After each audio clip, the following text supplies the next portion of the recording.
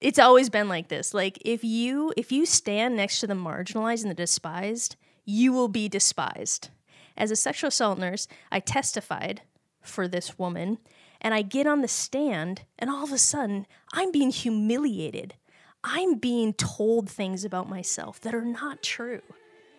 And I'm like, what's going on? Why is he treating me like a criminal? I'm a neutral party here. And I realized why? Because I stood on the side of a woman who was assaulted, who also is a woman of color. And so I realized that if we stand with the marginalized, we will be treated that way.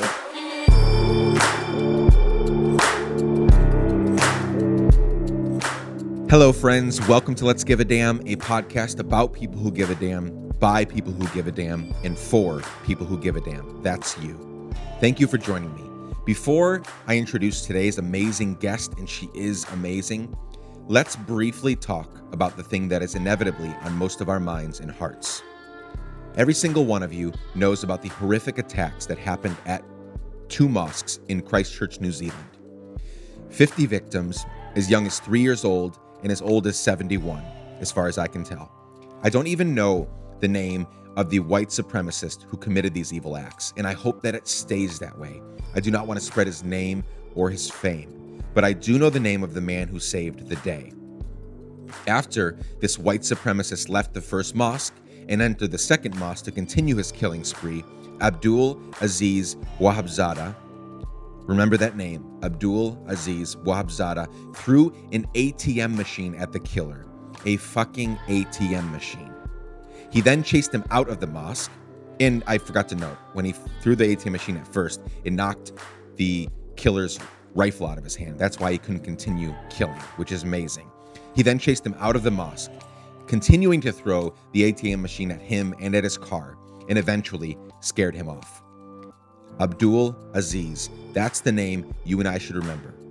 Well, his name and the names of the 50 people who died, who shouldn't have died, who were in their place of worship, a place that is supposed to be safe. This past weekend, my family and I attended a vigil in Nashville. Muslims, Jews, Christians, and people that don't adhere to any faith at all gathered together to comfort our Muslim brothers and sisters and also to recommit together to pursuing a peace-filled world. There was a local Muslim leader at the vigil that led parts of the vigil, and toward the end, she shared some ideas for how non-Muslims can help dispel the widespread fears surrounding Muslims and Islam, otherwise known as Islamophobia. She noted that Islamophobia is a billion-dollar business, and it is. All you have to do is get onto Twitter or watch the news, and you will see that it is the case. And I found her ideas super helpful. And I'm glad to know that I was already doing some of them in my own life, and I look forward to finding ways to implement the others. I'm not going to share all the ideas she shared with you today, but here are the two that stuck out to me. Number one, meet a Muslim. It's important for you to get to know about Islam from a Muslim. If you don't have any Muslims living around you, and I guarantee you that most of you do, but if you don't, go find your local mosque. I've been to a few mosques, and they've always welcomed me with open arms. And I know that the people there, the Muslims there, would be happy to meet you and help you learn more about Islam.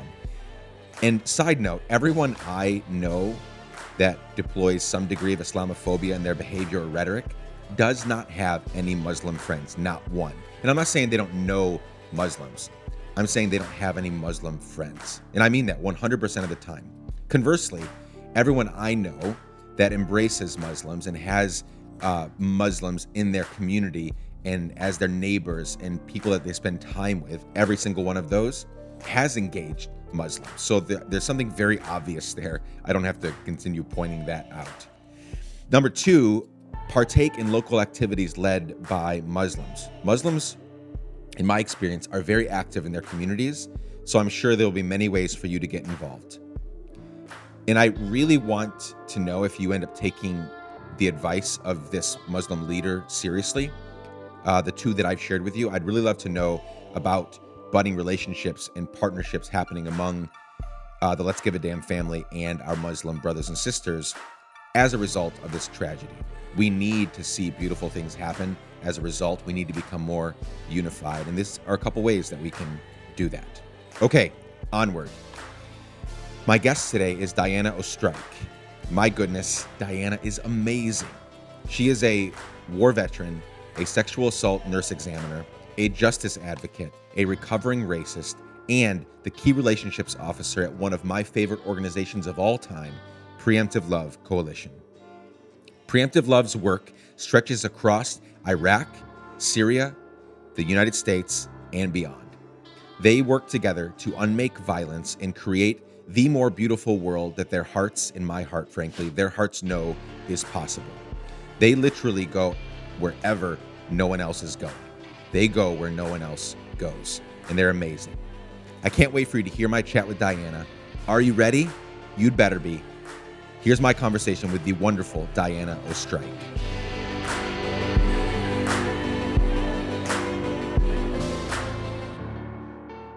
Diana Ostrike, welcome to the Let's Give a Damn podcast. It is great to be here. Thanks for spending time with me. I'm so glad we could have done this remotely, but I try to do very few of those because it's way better when we're sitting across the table from each other.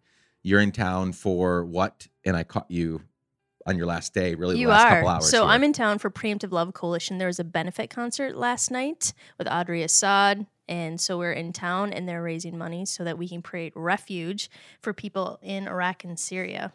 Yeah, and Audrey, people listening will know that she was on the podcast, by the time this comes out, 2 weeks before yours. So she was on the podcast last week. And if you haven't had a chance to hear her in person, like stunning. Yeah, just she's amazing. Like she's next level. Out of this world. Yeah, it is pretty. That's a great way to describe it. It's like angelic, otherworldly, all those things. It is. YouTube did not do it justice. Yeah. So that was your first time meeting her and hearing her and all that? Yeah. She's quite the amazing human being. There's so much great feedback on the podcast we did because it really connected with people. We went all over the place. We talked pornography. We talked her Syrian background. We talked all this stuff, and it was a great conversation. So yeah, you're in town for that. You are leaving in. You're going to call an Uber as soon as we're finished, and you're going to head to the airport. 60 minutes. And get out of here. So I'm excited that I was able to catch you, and thank you for grabbing an Uber in this downpour. It is really downpouring in Nashville today. I love rain. We spent 4 years in the Pacific Northwest, and my favorite part was just the drizzly rain and the overcast. The melancholiness for you? Yes, loved it. But this is next level. This is like you can't really do much in it. Right. It's just pouring.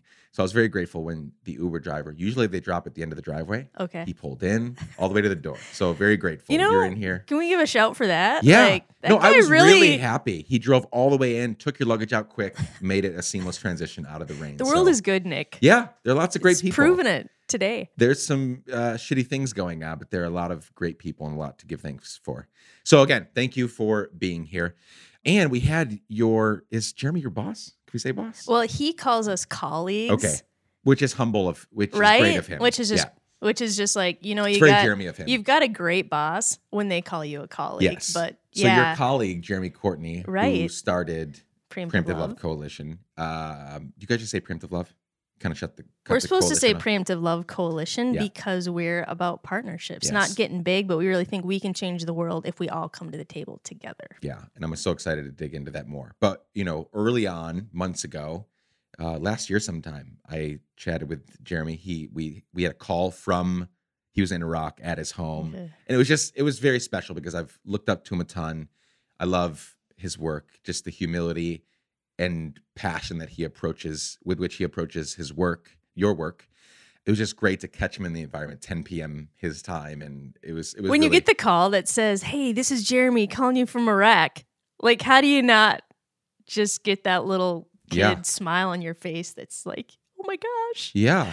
I mean, that's one of the special things that I love about, and we'll get into more of this later once we hear more of your story, but one of the things I love about Jeremy, about Preemptive Love, is that, you know, if you go on your website right now and you look at job opportunities, most of the ones that you all have up for, you know, posted right now are for positions in Iraq. Like, you guys are there on the ground.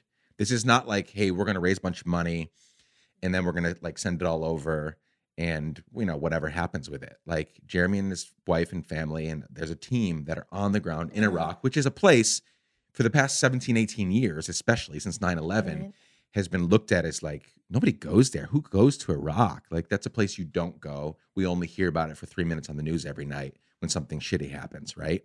Yeah. And so he's there. They're there. And that's, I think, really special. But we're not here to talk about Jeremy, but shout out, Jeremy. You are still one of my favorite podcast guests.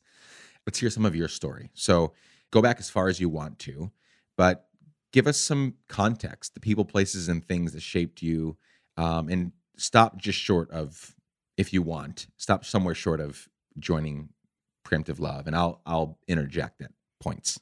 Sure. I love this question because it gives you the wide open range where you're like, oh my gosh. You can go anywhere you want. Like, where did it really start? But I grew up in a really small town in northern Minnesota and went to a little country Baptist church, great people. And it really shaped. I think that was one of the biggest shapers of just growing up was church. And what I didn't realize until I got a little bit older was that a lot of how we were taught to be loyal to God and to love God was about what we wouldn't do and who we wouldn't be around. And that has been one of the biggest things that I see it was pretty harmful to me as a human being and as a faith person, was that I was taught what to stay away from. Yep. And that was how I proved my loyalty to God, was who I wouldn't talk to, what I wouldn't do, where I wouldn't go. But it leaves you with this whole 9 yards of like, well, what do I do? You know, and put it in context, like my Danish grandmother, like she did not play cards and she did not dance and you couldn't go to movies because this was how she showed she's loyal to her faith. You know, like that sounds a little bit extreme, but it still was the legacy and the stream that a lot of us grew up in of what we wouldn't do. I have a very similar background, oddly enough. Grew up in a fundamentalist Baptist background in Rochester, New York. And it was very similar. The whole upbringing was, here are the shows you don't watch. Here are the movies you don't watch. Here's music you don't listen to. Here are all the things you don't do. And so you walk around just on eggshells, always wondering if you're pissing God off. Right. And I think setting somebody up for that's how you love God is who you won't love, who you won't sit by. It's really this half thing. And so growing up out of that, I ended up joining the military. I'm a third-generation Army veteran, so I'm not special at all. My grandma had like 3 of her grandkids serving at the same time, so I couldn't even get a little props from grandma because me, my cousins, my mom, my dad, my uncle, my grandpas. Wow. It was just the family culture. And in that little church, I also learned that to serve my country was ultimately to serve God, and to take a life for my country was ultimately to take life for God. Now, you're shaped by these things without really knowing them and without really even giving consent to that because you're a kid and these are the people that you love. And, you know, Harold the deacon gives you juicy fruit gum, like to get you through the church service. It's family, right? And I love those people. And then when I went to basic training, they wrote me letters. They prayed for me. And it wasn't until I found myself deployed to Iraq in 2003, right when it was the preemptive strike. So the U.S. didn't declare war. They just did a huge troop surge where they just threw 100,000 troops over there pretty much overnight. And I was one of those. So I was 23 years old. I was almost done with like my 6-year enlistment, and I got a call on Valentine's Day. Perfect. So I was a single girl in college, pre-cell phone, like hoping for, the phone call you get on Valentine's. I was not expecting to hear, pack your bags. We can't tell you where you're going or when you'll be back. Write a will. And that was it. And so for a college student, that was the beginning of life getting real. And at 23, like everybody thinks you're an adult, but at 39, I know I was a baby. I was just carrying with me beliefs and things that I had been handed, but I really never had any experience of what did that mean and who is the person on the other end of this equation. And so I get deployed, and as we are convoying over into the active war zone, we have this meeting that says tomorrow morning we're going to roll out in the active war zone, And it's an enemy tactic to push little Iraqi kids in front of American convoys in order to slow down the convoy, and then they attack the trucks at the rear. So I hope you understand your duty to keep the convoy rolling at all costs tomorrow. If you're not able to do your duty, stand up now and identify yourself, the sergeant said. Wow. And in that minute, like, everything went quiet. Like, I could hear my heartbeat. Like, all of a sudden, everything that made sense didn't make sense. And I remember just, like, my heart beating hard. And I was like, I don't know. Like, I'm wearing the uniform. I believe in this. My church believes in it. My family believes in it. I believe in this. But I just kept feeling this voice that just said, was pushing back on this, that just said no. And so it's happening tomorrow morning, go back to my tent, and I just wrestle all night long. And I keep saying, like, God, I have to. Like, I have to take a life to save a life. And I'm like, we believe in this. Like, I've been taught this my whole life. And I just kept hearing this voice say, but I love them, Diana. I love them too. And so just to be clear for everybody listening, what you were wrestling through was what your sergeant wasn't saying overtly was, you're going to run these kids over, right? Like, it is your duty to run these kids over to make sure this convoy doesn't stop. Yeah. And wild. And what you wouldn't know if you weren't a soldier is that this is a direct order. Like, there is, if you do not do this in time, like at any time, but especially in a time of war, like, you get court-martialed or what? Court-martialed, you would go to prison, and that would be the best scenario. At the worst, like, soldiers who are not loyal, they don't make it out. Like, friendly fire is not a thing from the movies. It is not a safe place if you will not be loyal. And so I just remember being like, God, I can't run over a kid.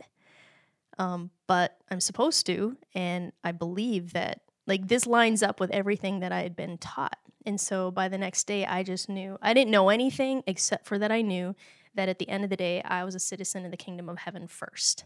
And if he says, like, we're life people and not death people, then to give away my life was okay. But I would never take a life. So this put me in tension with my loyalties, tension with my uniform, tension with my faith, my family, every place that I belonged. This would make me other. Like, I would lose belonging because of this choice. So there was lots of other things that happened during the war, but at the end of it, I felt like I laid down my weapon and took the bullets out, and I just knew that I would give my life away for an Iraqi, for an American. I would step in front of any bullet, but I would never take a life. Like, between me and God, that was nothing that I felt like I could do. And so I found the posture of peace on the battlefield of the Iraq War. Which is wild. So I came back a peacemaker, but like undercover brother, because like I would lose belonging in all the places that I held dear. And I had never heard a faith person talk about the cross of Christ and nonviolence. Like, literally never heard that broached. Like, I had to wrestle it out by myself in the middle of a war. And so it almost was simple in Iraq how to live this out. But when I came home, I had no idea what to do. Remember, like, I was always told what not to do. Right. But I'm like, well, I don't know what to do. And so this is like 2004. There's not a lot of like PTSD stuff going on. Like, we're just bringing people home. There's not a lot of awareness of like, what do you do with a soldier who's been in the war for a year? You just send them home after 3 days and send them back to their life? Like, this was kind of what had happened. And so I bumped into Preemptive Love online, and they were talking about unmaking violence and healing hearts across enemy lines and creating new stories between two communities that have experienced a lot of violence. And that was like the first time I heard anybody put words to what I felt like God had asked me to take as the posture of the war. Like, I knew that he told me to lay down my weapon, but I didn't have words for how to say that, or like how I wanted to live the rest of my life. Until I met Preemptive Love, and they're like, guess what? You know, like, we can choose to confront fear with acts of love. we can actually unmake that same violence by creating new stories. And so I just raised my hand. I was like, that's me. I want to be first in line. I want my heart to be healed from this violence that I was part of, that I saw. And so they were the first people.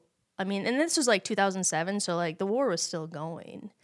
But they were the first people to really talk about not just turning the page saying this is just a really sad story, but we can actually create new stories.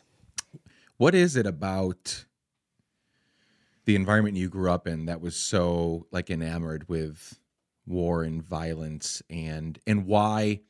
Because I still struggle with this today because I grew up in it, never understood it. Even when I was in it, I was like, this is weird. Like how people are like getting off on these ideas of like violence and being a part of this, like, you know, this killing machine called, you know, I'm sure there are good aspects. I know, I shouldn't say I'm sure because I might piss some people off. I know there are good aspects of, like, we need a military to protect us and all of that. But there's a lot of needless and senseless acts of violence and killing going on, right? And so I never understood that. But what's so odd to me is that Christians would ever be a part of like our identity, right? Because yes, there's some weird shit to like wrestle through in the Bible, right? There are wars, there's battles, there's killing. Like I get it. When people come like, this Bible is weird, I'm like, yeah, I get it. But there are Jesus, who we claim to follow, you and me, not everybody listening, but you and me, he says, blessed are the peacemakers, blessed are the meek, blessed are the, like all these things. And yet Christians, even to this day, if you look at people supporting our president and the current administration and some of the weird stuff that's going on there, they're doing it in the name of like, Christianity. Some would say the most militant pro-war people is the American church. Like, it's not even just average Americans. Like, churches tend to be the most pro, the most enamored, the most militant about how they view the military. And so I wrote a book because, you know, sometimes you have to figure things out. And so I wrote out my whole story in a book. And one of the most revealing things, and that was I had really thought that this romanticism and this hero worship in the military really came from my family. And in actually writing it out, I found out it wasn't my family. It was my church. So my church was the place that we had the flag. My church was the place that every Veterans Day they had both my parents stand up and be honored. And I remember like, feeling as a little 5-year-old like, wow, look at my parents. They did what everybody loves America, but my parents, like, look what they did. And so I realized that the church is the place that I was most shaped towards putting my country first more than the posture of Jesus. Like, I think nationalism was the bedrock. Oh, yeah. And I didn't know that. But the church was a place that we celebrated Veterans Day. We did this, we did that, we did Memorial this. Day, all the stuff. Those it was big just days. there all the time. And I grew up not really knowing what the church calendar was. So people are like, Lent, this. I'm like, no. But I do know about Memorial Day and Flag Day and, Veterans Day. And so I realized, and that's been a really tough thing to think that the place that I was most bought into and really still am is the place that covered up the peacemaker posture of Jesus. Like, if we say that Jesus is like God's like biggest revelation of himself, like people got him so wrong that his last ditch effort was, okay, one last effort, I'm going to send you my son so you'll actually get my character. There's not one act of violence that Jesus did. And in fact, when he saw it, even state-sanctioned violence, he interrupted it. Like, how the person of Jesus and the non-violence, the literalness that he said, like, no, like, you can give away your life and you're not going to lose because love never fails. Like, how serving my country was taught to me in my sanctuary, my worship space, instead of giving away my life. Like, that is still the hardest thing that I struggle with. But I also think that's the most hopeful place. Like, if we can call that out and if we can say, like, stop talking about him if you don't want to live like him. Like, I think there's hope, but there's not hope without truth. And the place that there's the greatest tensions, like, if I go anywhere and say the word nonviolence, like don't say it in a church. And I'm saying that as a soldier, so they can't really dismiss me and say, Right. oh, you're a hippy dippy, you don't know what it's like to serve. I'm a combat veteran. Which is what I get called all the time. But Right? I don't have the military background. Yeah. Right? But like there's veterans and there's combat veterans. Yeah. And I hold that. Yeah. And so they love that I served my country. And then when I say I'm a soldier and I'm a peacemaker, that's my truest identity. Then all of a sudden I'm distrustful. Then all of a sudden they're like not quite sure if they can trust me. And that's all right because like there's supposed to be tension. And I think as long as we're going to pick up violence, like we are poisoning the water that we're drinking. Yeah. For the oppressor and the oppressed. Yeah. Like it can't be. And we're seeing this. And right now today there's 195 countries in the world and we have troops deployed to 153. Yeah, we're obsessed with this shit.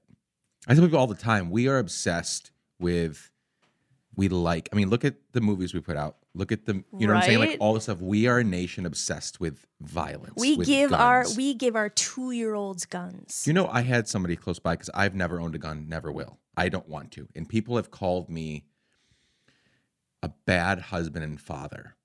Right? Because they've said, well, what if someone comes into your house? And I'm like, I don't value my life that much. Will my family be sad if my life is taken? Horribly sad. Will I be super sad if someone comes in and takes life of them? Very sad. But I can't even get over that hump of like, well, because I don't want you to hurt me, I'm going to hurt you. The ultimate hurt, kill you. Because ultimately, so this is what's so crazy. So back in the desert, when I feel like I had that like big night where I was like, God, like don't ask this of me. Yeah. I will lose. I can't even imagine. I will lose everything. Yeah. I will lose my life. I will lose, all of these things. And I call it my desert baptism because I was baptized when I was 10 years old.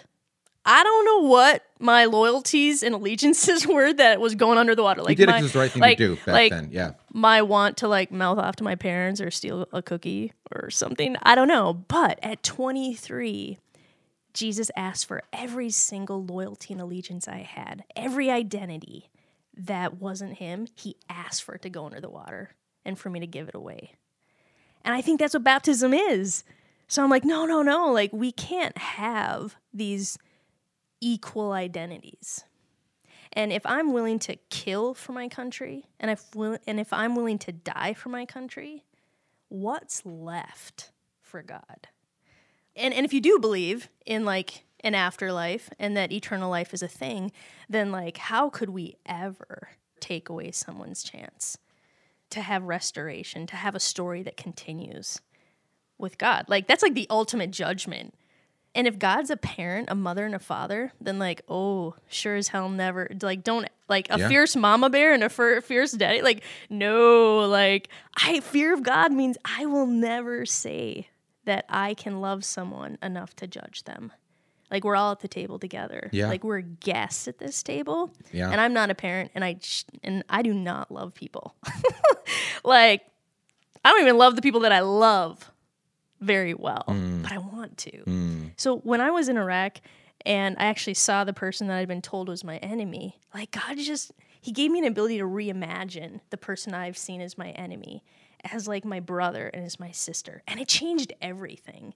Pretty soon, I'm like, oh my gosh, you're scared, I'm scared. We want the best for our kids. We want the best for each other. So I lay down my weapon. And then when I come back to my community, I'm like, oh, all the people that I was told like, you can't be by them. To prove your love to God, you can't be by this community and that community and that community. All of a sudden, I'm showing up because presence doesn't require agreement. I took my kids to the vigil for the Orlando shooting, because the LGBT community said like, hey, everybody, will you come and will you mourn with us? And taking the kids, and I realized that all the years that I didn't show up for this community, it wasn't about how much I love that community yet. It was how much I was concerned with being judged by my own community. Like, I didn't want my people to pull my Jesus card. That's why I wasn't standing next to people. And like, that broke me. And so there we are at this vigil, and we're hearing stories of people, and we're lighting candles, and I'm just like feeling that this is what I was missing. This separation where we say like, I won't stand by you and I won't stand by you. Like, that isn't the family of God. That is just straight up exclusion, and it's searching for something by exclusion, and it just makes us off the hook that we don't actually have to do anything. You know what I mean? Like, we don't have to show up or embody any of this. And my kids are living out a different story. Yeah. And it's showing them who we get to be when we show up for each other. So I feel like the whole posture of like living this stuff just changed, not there, but mostly here, how I show up with people. So I don't know what the percentage is, but some people that are listening to this they're both American and they identify as Christian.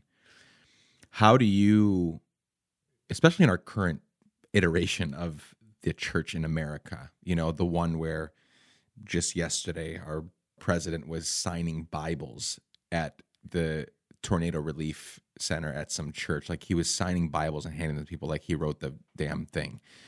Like, this is a different thing, right? This is a different, we're seeing, I've always talked about Trump not as, he's like, I don't even know where you stand politically. I could probably guess, but what he did was give lots of people permission to be what they wanted to be, but felt like they could be under another regime, in other words, right? And so he gave them permission to say and think out loud things that are just horrific in the name of the church. He gave them permission to put themselves first.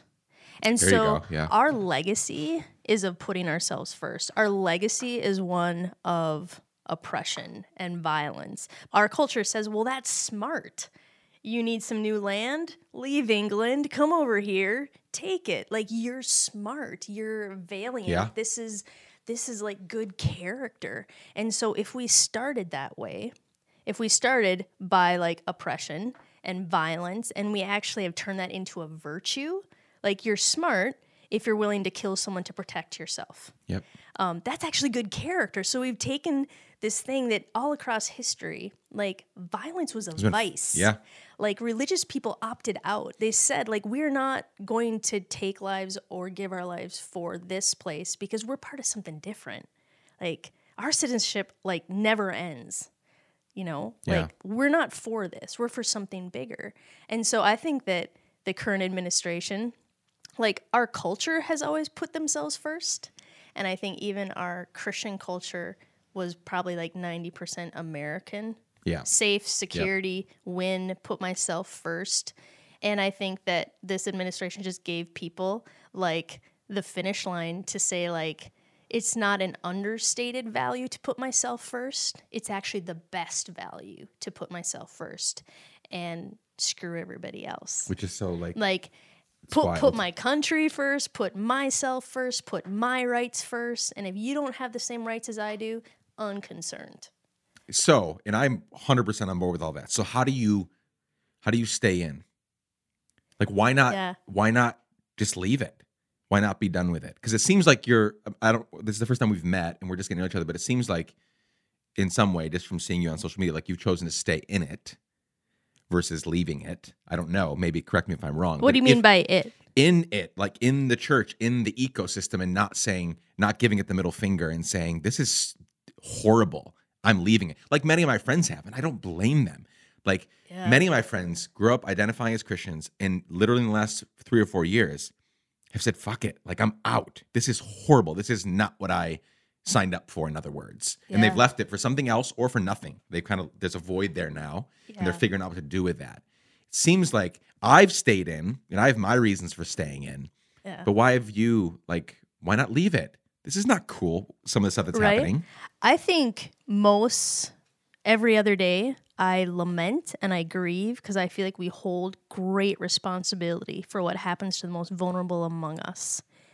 And the thing that keeps me in is I have this friend, one of my Supreme 12 teammates, Erin, who lives in Iraq. And she's like, Diana, there has always been this super small amount of people across all time who have chosen to give away their lives instead of put themselves first. And she's like, that's the real people. And that's the real posture. And that's what we're about. It's okay if everybody else decides they're going to put themselves first in the name of their religion. She's like, but we know, like, there will be a small stream from history and presently that will say, no, I'm going to put my neighbor first. And she's like, and that is life. And we can continue that, even if we see on all sides it's the opposite of that. And so what really gives me hope is that, it's always been like this. Like, if you stand next to the marginalized and the despised, you will be despised. As a sexual assault nurse, I testified for this woman, and I get on the stand, and all of a sudden, I'm being humiliated. I'm being told things about myself that are not true. And I'm like, what's going on? Why is he treating me like a criminal? I'm a neutral party here. And I realized why? Because I stood on the side of a woman who was assaulted, who also is a woman of color. And so I realized that if we stand with the marginalized, we will be treated that way. So as I see this thing, I'm like, if people keep telling me I shouldn't be loving those people, then I'm confident that I'm doing something right. If the big majority agrees and is giving me accolades, then, like, I'm going to be suspicious. Gotta worry about that. I got to worry about that. Like, look who's to your right and who's to your left. Because giving a damn and doing good is not popular. Right. I, just going to be honest here, I gave a speech in high school. You have to do speech class, like, for the death penalty, arguing for it. For it. And today, like, I am ashamed and humbled and embarrassed that, like, that was my mind view. So what gives me hope is if you think of anything you think of that you're like, I can't believe somebody thinks that, I probably thought that because that was what was handed to me. And so in my head, I'm like, I wasn't a bad person. That was just what was given to me. And I hadn't been given a better invitation. So my like hope and why I stay in is that there's probably people like me who just haven't been given a better invitation. They haven't been told you can reimagine the person you've been told to fear and actually have a friendship. They've never been told that you don't have to be tribal to exist, that there's abundance and not scarcity, and that love will trump fear every single time. And so if there's hope for me that, like, 18-year-old me and 23-year-old me, if there's possibility for me to change, then I totally believe that everybody else, the people that I have the least amount of hope in, that there is still so much possibility, that we're not the sum total of our beliefs. Yeah. Like, there's something so much better in us. And even if people disagree, there's something in us that is wired to love and to choose life. Like, our heartbeat is for that. Even if people are like, oh man, I don't agree with that at all. But there's something about what you're saying that is making my heart beat faster. So I think we're wired for something better. Yeah. We've just been given such a poor narrative. We've been given false ultimatums that just aren't true. And so I think if people keep giving a damn, if they keep speaking up, if they keep showing love, I think we're innately drawn to something that's better and something that's beautiful. And I'm going to go down dying for that. I'm going to go down trying for that. Yeah. Because there's always been the people who say one thing. And then there's been the other people who are like, no, I don't think so. I think it's better. And I want to make a better story. And I think now's the time where we're either going to grab onto a better story or we're going to be sitting ducks for the next line, the next lie. And we're going to be so ready for fear if we don't choose something that's greater. That's beautiful. There's so much to pick apart there. I want to go so many different places. Most people in their social media profiles, in like the bio part, they brag, or maybe not just brag, they simply give all the positive things, like what they do for a career and, you know, I'm a husband or I'm a wife, I got kids, like whatever. You do some of that in your bio, but you also have something that I thought was interesting, and I'm excited to figure out where you're going with it. One of the things you identify as is a recovering racist, which is not something that people usually put in their bio, because no one, even though I believe this, every single one of us, we either consciously or unconsciously act out in a racist way on a regular basis. I believe that. I've caught myself, and it's horrible. But nobody's talking about that. Nobody wants to talk about that. So why do you identify as that? Why is that a way that you identify yourself? What do you mean by it? What's going on there? Yeah, so I'm part of a multiracial family. I'm a white mom of an African-American boy.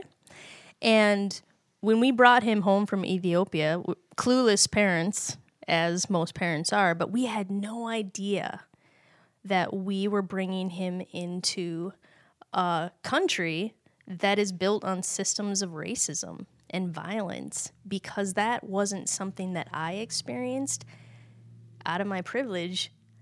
I didn't know it existed until all of a sudden I have this beautiful brown boy. And now I'm scared for him to put a hoodie on. Now I won't let him to go to the bathroom by himself. I'm watching mothers of brown boys grieve. And I know there's no difference between us. Like, the next headline could be me. Like, Trayvon Martin's mother, I like pray to God I will never have to walk what she's walked. In all humility, I'm like, we live in a system of racism, and so we're all breathing the air. And so we can either say that we want better and we want to recover, we want to do the work to realize that we live in a country that has systems of racism, and we can see it, and we want to unmake that. Or we keep taking each article we hear and evaluating whether or not I think there's a racial thing in there. Right. So if I can say that I'm a mother of a brown boy and I will die on that hill for him, and I'm a recovering racist, it's because I'm admitting that this is the air we breathe and this is the water we drink. And if we can name it, we can do something about it. But if we can't say the name, then we aren't going to make much progress.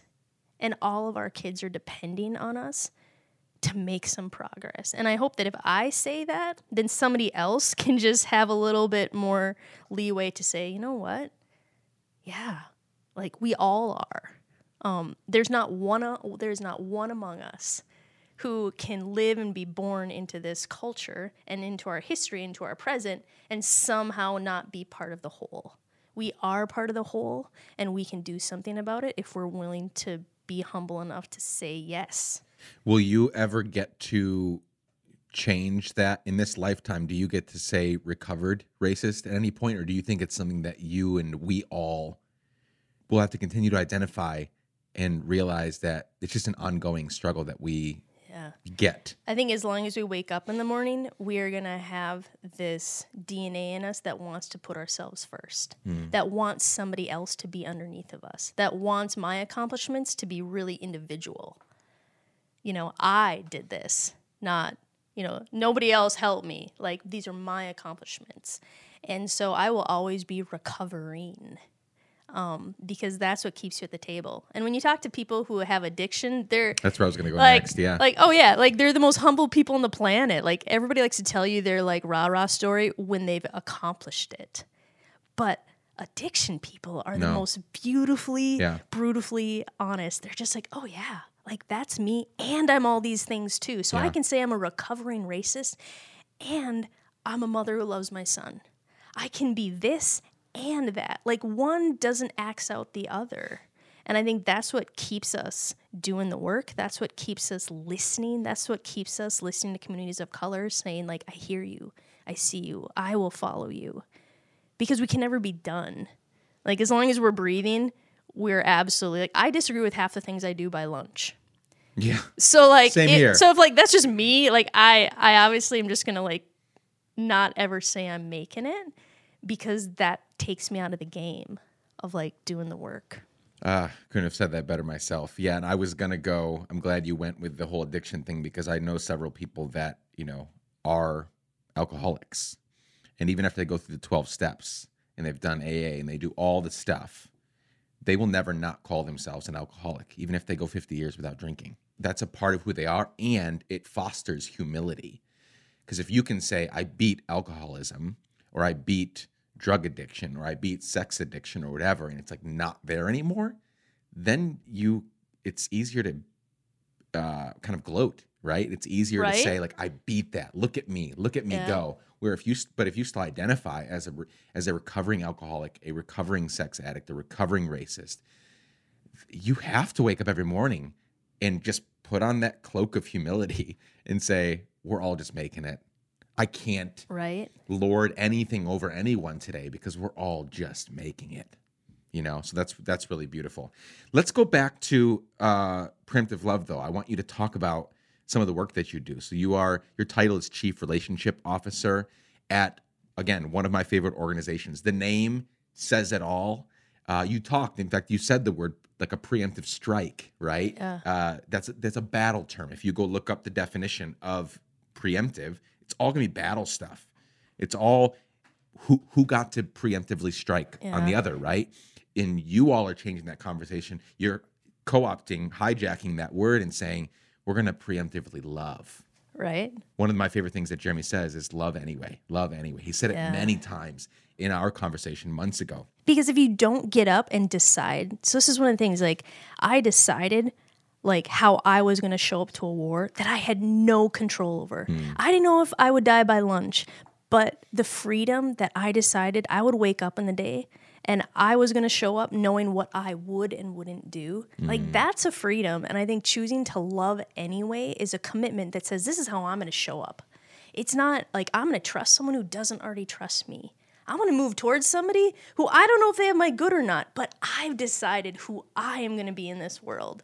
And I think that's how the story changes. And it's costly. It's not going to go well. Like, I've got as many horrible stories as I do cool stories of love anyway, but it takes a commitment to decide who you're going to be.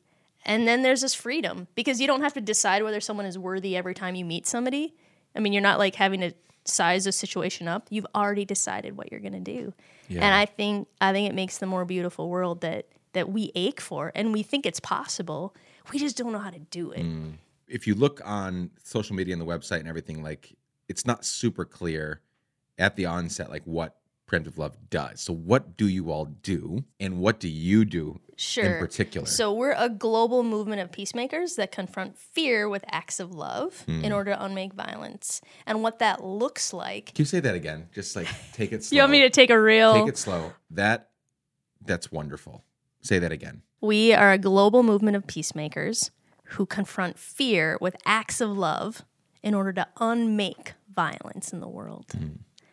And what that looks like is we show up on the front lines of a conflict in Iraq and Syria where the bullets and bombs are still flying with emergency food, water, and medical care. And it looks like ISIS survivors and refugees reclaiming their lives from war by creating businesses that give them dignity instead of dependence. So we do emergency relief, and then we do empowerment because we really believe that people who have been victimized by violence, they are the answer to their story. Like, they have everything they need. They don't need a handout. They just need a hand up. So helping them figure out, like, what can you do? What are your skills?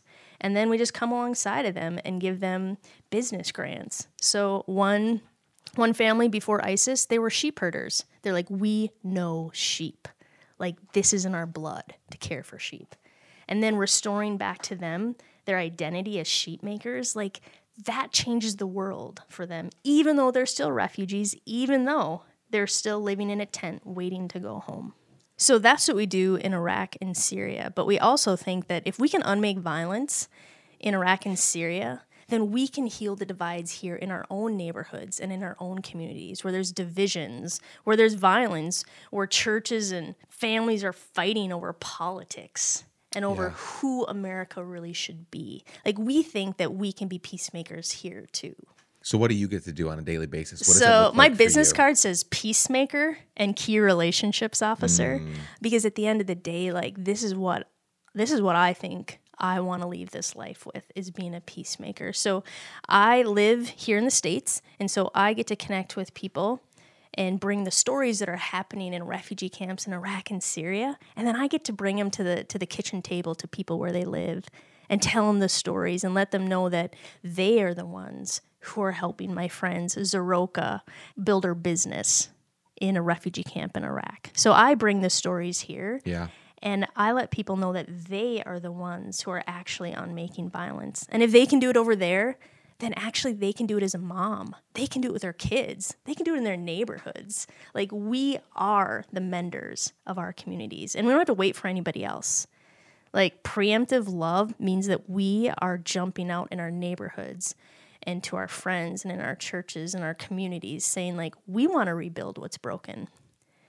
So that's kind of my job, is I get to bring the stories here and get to connect with people and show them how they, like, their seat at the table, the peacemaking table, we're incomplete without each other. This is sort of a quick left turn, but this is very front lines work, right? I mean, literally the front lines. Has Preemptive Love ever lost any team members to violence? I mean, like you said, there's bullets, I mean, when ISIS were there, like, our team wasn't even 3 hours from where ISIS was sitting.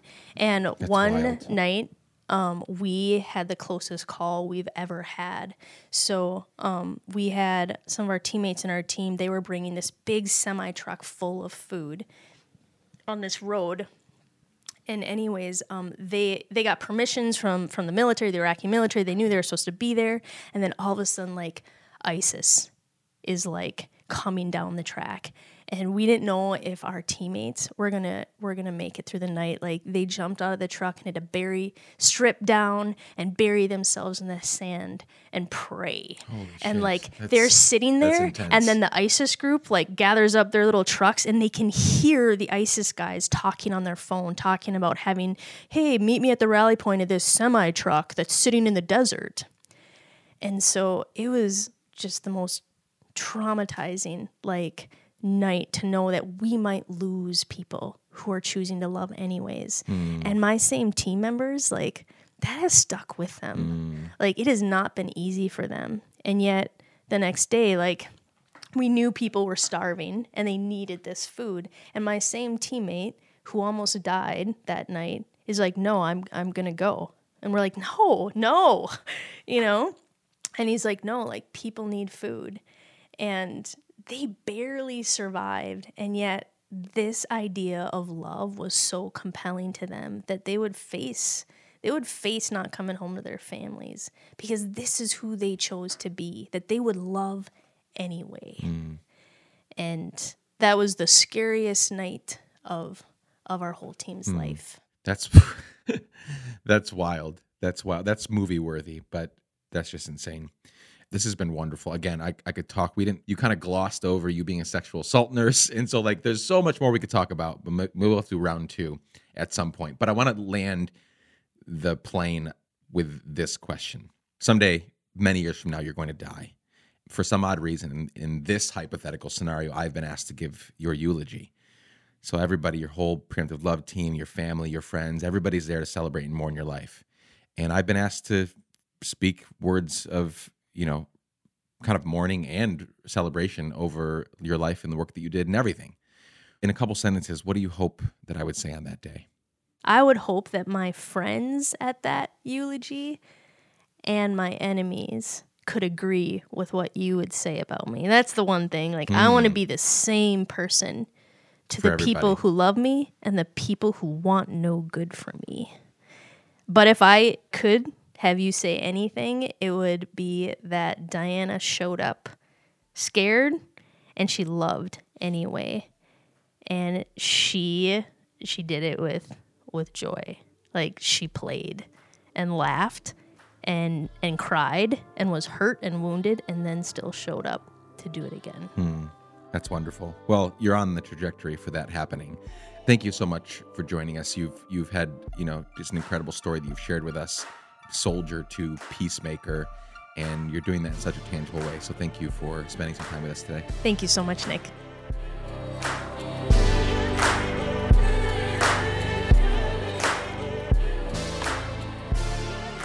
Dear friends, thanks so much for listening in today. Here's my challenge for you this week. Seek to unmake violence by loving anyway. Do hard things. And lastly, if you don't know any Muslims, make sure to meet one this week. And if you don't know how to do that, some people, it's not a Muslim thing, some people just have a hard time meeting new people. If you don't know how to do that, hit me up and I'll do my best to help you. Hit me up on social media or hello@nicklapara.com. I will do my best to help you.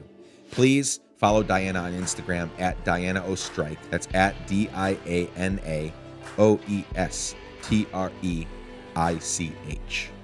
Or you can just go into the show notes and you can click on the link that I'm going to have there. And make sure you're following Preemptive Love at Preemptive Love on all social media platforms. You're going to love the work that they're doing. To find out more information about this podcast conversation and Let's Give a Damn in general, go to letsgiveadamn.com. If you love what we're doing on this show, please tell a friend, tell 2 friends, tell 5 friends. Leave us a 5-star rating and review on Apple Podcasts, or consider giving us a few dollars each month to support the production and execution of this show by visiting patreon.com/letsgiveadamn. This podcast was edited and produced by the amazing Chad Snavely. The music is by the equally amazing Propaganda. Can't wait to spend time with you again next week. Peace.